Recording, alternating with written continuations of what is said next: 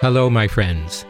This is Bishop Campbell welcoming you again to a short meditation on the theme of living the Catholic life. The gospel passage I read at Mass this past Sunday, that is the 21st Sunday in Ordinary Time, is a particularly interesting one and very challenging one. And it begins by having Jesus be asked a question that had been on the minds of many people at the time our Lord was here on earth, but also has kind of fascinated Christians up to this present age. And the question was, Lord, will only a few people be saved? Now, I say that such a question like that has really fascinated Christian minds to this very age, because I want to begin by relating two experiences I had. One was as a pastor. The other is as a seminarian when I heard a lecture given by Cardinal de Lubac, the famous theologian. The experience as a pastor came on a Saturday morning when I was in the rectory of the church. And it's interesting that at the church where I was pastor, the rectory just looked like another house in the neighborhood. So I heard the doorbell ring and opened it up, and here were two lovely people peddling pamphlets and calling me to salvation.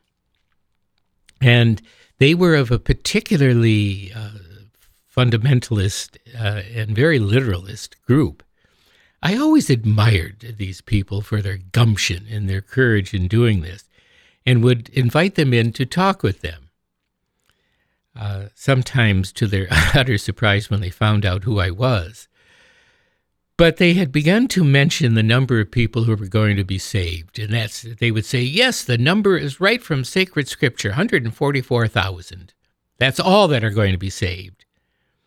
And I said, I have a question for you.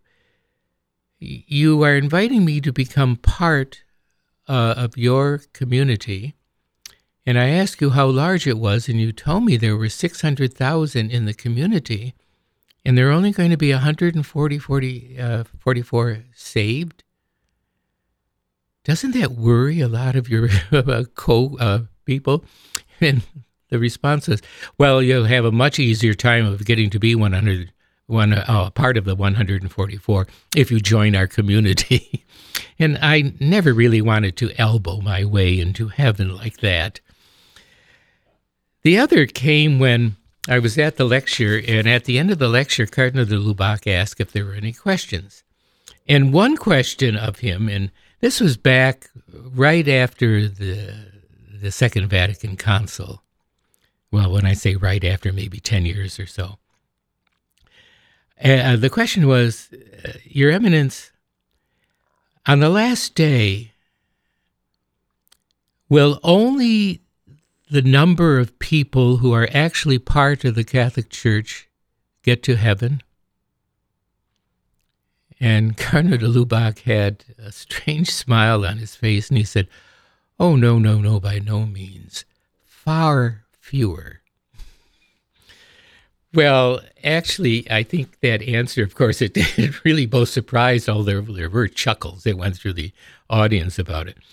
But what he was saying, and what I was trying to indicate to those visitors at my door, was, Lord, will only a few people be saved is the wrong question to ask Jesus. And you notice that Jesus never answers the question directly. And, of course, Jesus goes on to answer with a parable about judgment, which is rather severe. And what is most interesting is that severe passage of some being brought in, others, some who are first will be last first. It's interesting that the passage is found in Luke, who always stresses the power of God's mercy and forgiveness. But as you read the gospel, you realize that God's mercy and forgiveness are great and powerful gifts from God.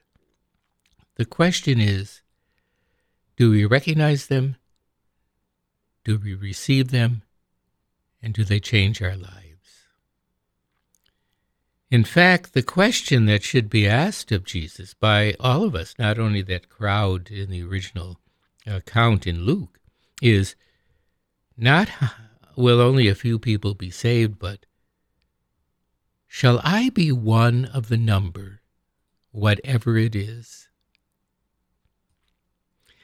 And in answer to that question, Jesus calls for all to strive for salvation. You notice he never mentions anything like predestined elect.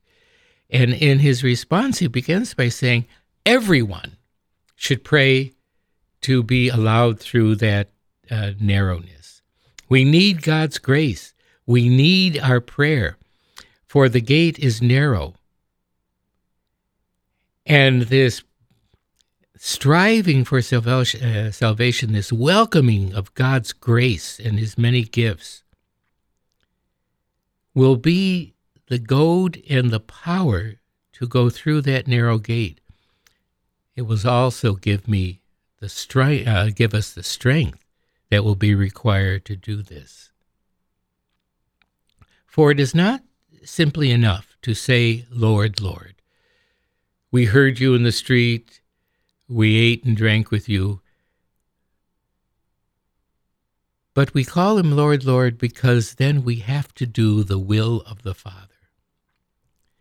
As a 20th century Lutheran theologian once remarked very famously, grace is free, but it is not cheap.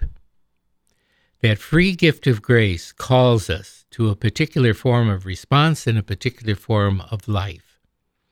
And I think it begins with a very careful listening to the word that is given. For in fact, when we are striving for that salvation, which we very deeply desire and are willing to work with and for, we realize one of the virtues of that attempt is our humility. Will it matter who is first or last in the call to the kingdom? We listen to the word that is given. Secondly, and this is what St. Bernard of Clairvaux calls the first step of conversion, the conversion of our intellect. Do we understand who God is and what we are called to do? But then it has to be followed up with actual actions. St. James in the epistle said, if all you do is listen to the law of freedom and do nothing, it is just a waste of time. So we have to then convert our will, which means it comes from training it through our discipline.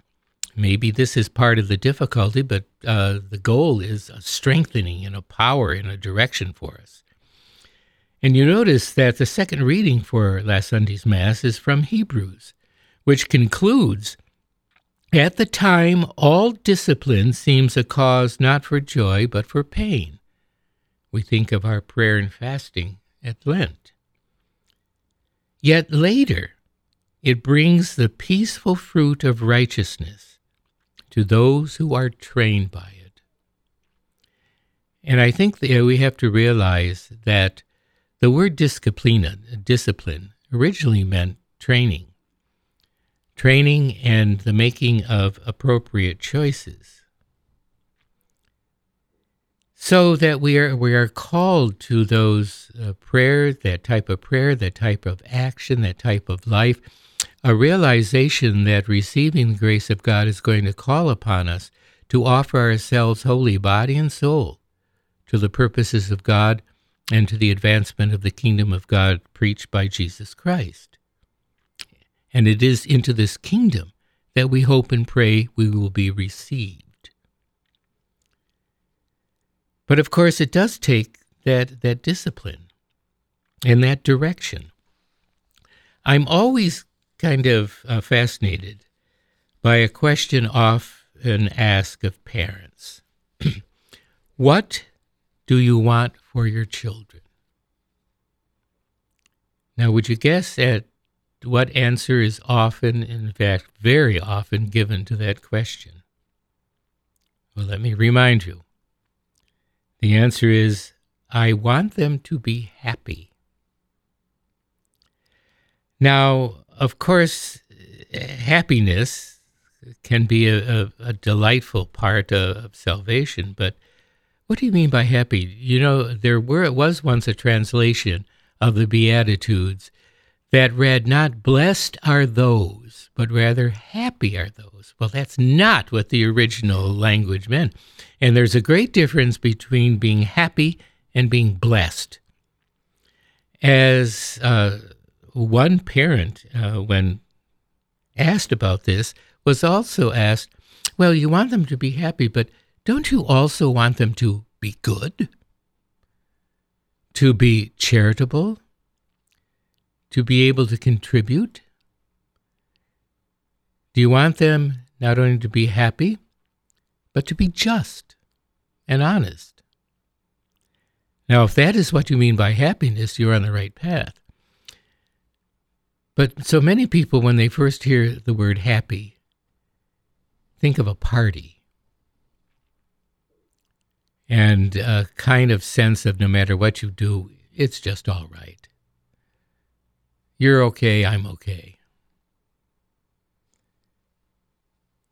But our Heavenly Father, as Jesus so often spoke about it, wants all of his sons and daughters not only to be happy in a deeper sense, but more than all else, to be blessed. And that being blessed, we find that peaceful fruit of righteousness, that sense of being at home, a sense of trust and confidence in the God who calls us, sense of hope that at the end all things will be well. We thank God for his gift. We pray for his continual sustenance. And we ask him for that gift of peace that comes to us by living in the kingdom.